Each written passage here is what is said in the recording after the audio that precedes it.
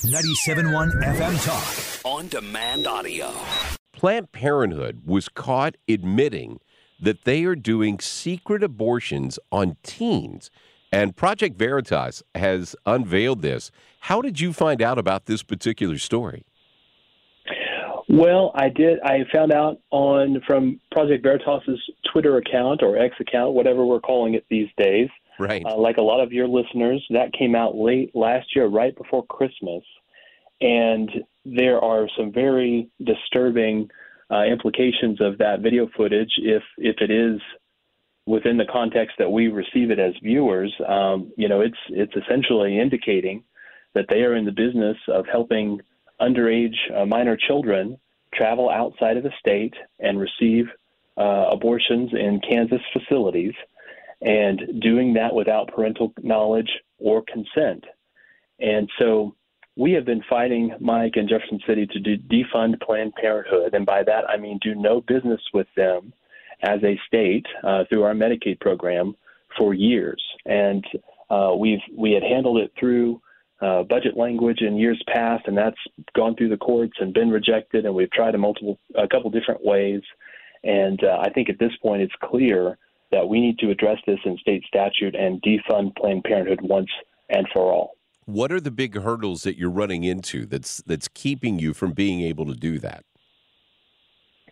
Well, as I said before, we had handled it in the budget. This has been an issue that we've been aware of for a long time. We have now effectively ended abortion in Missouri, but we are still doing business with some of those provider types like Planned Parenthood through our state's Medicaid program.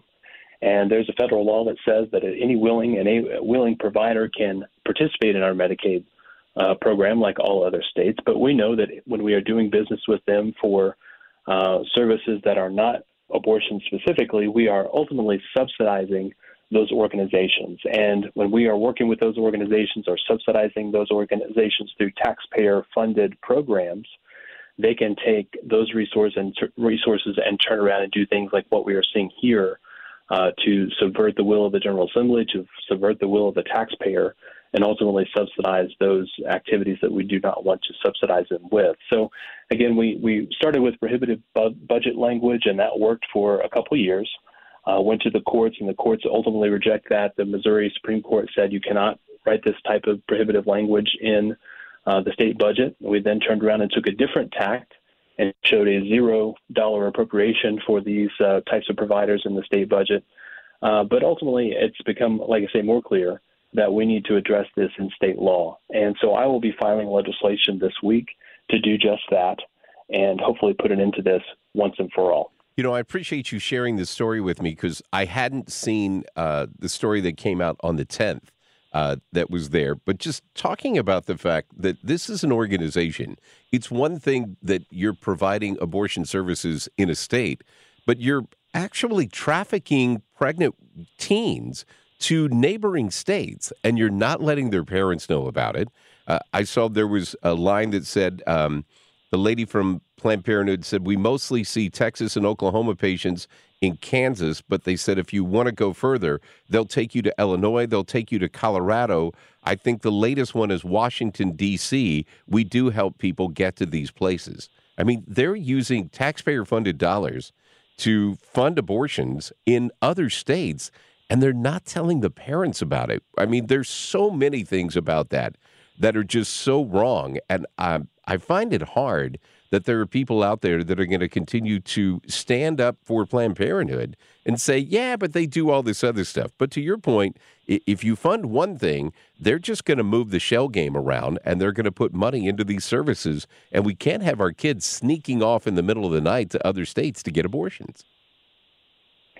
That's right, Mike. It's deeply disturbing that they would engage in these types of activities, especially subverting parents and their involvement with this. Obviously, minor children aren't equipped to make those types of choices themselves, and so to go in around their parents and to do that with ultimately taxpayer dollars is just abhorrent. And so, again, we've been aware of this problem for a while. We've been working to try to find it, to try to fight it, and this has really brought it to a head. This is, as you mentioned, when we know that money is fungible, so when we are paying them for other services, they can take that money, turn around, and support the things that we don't want to be paying them for.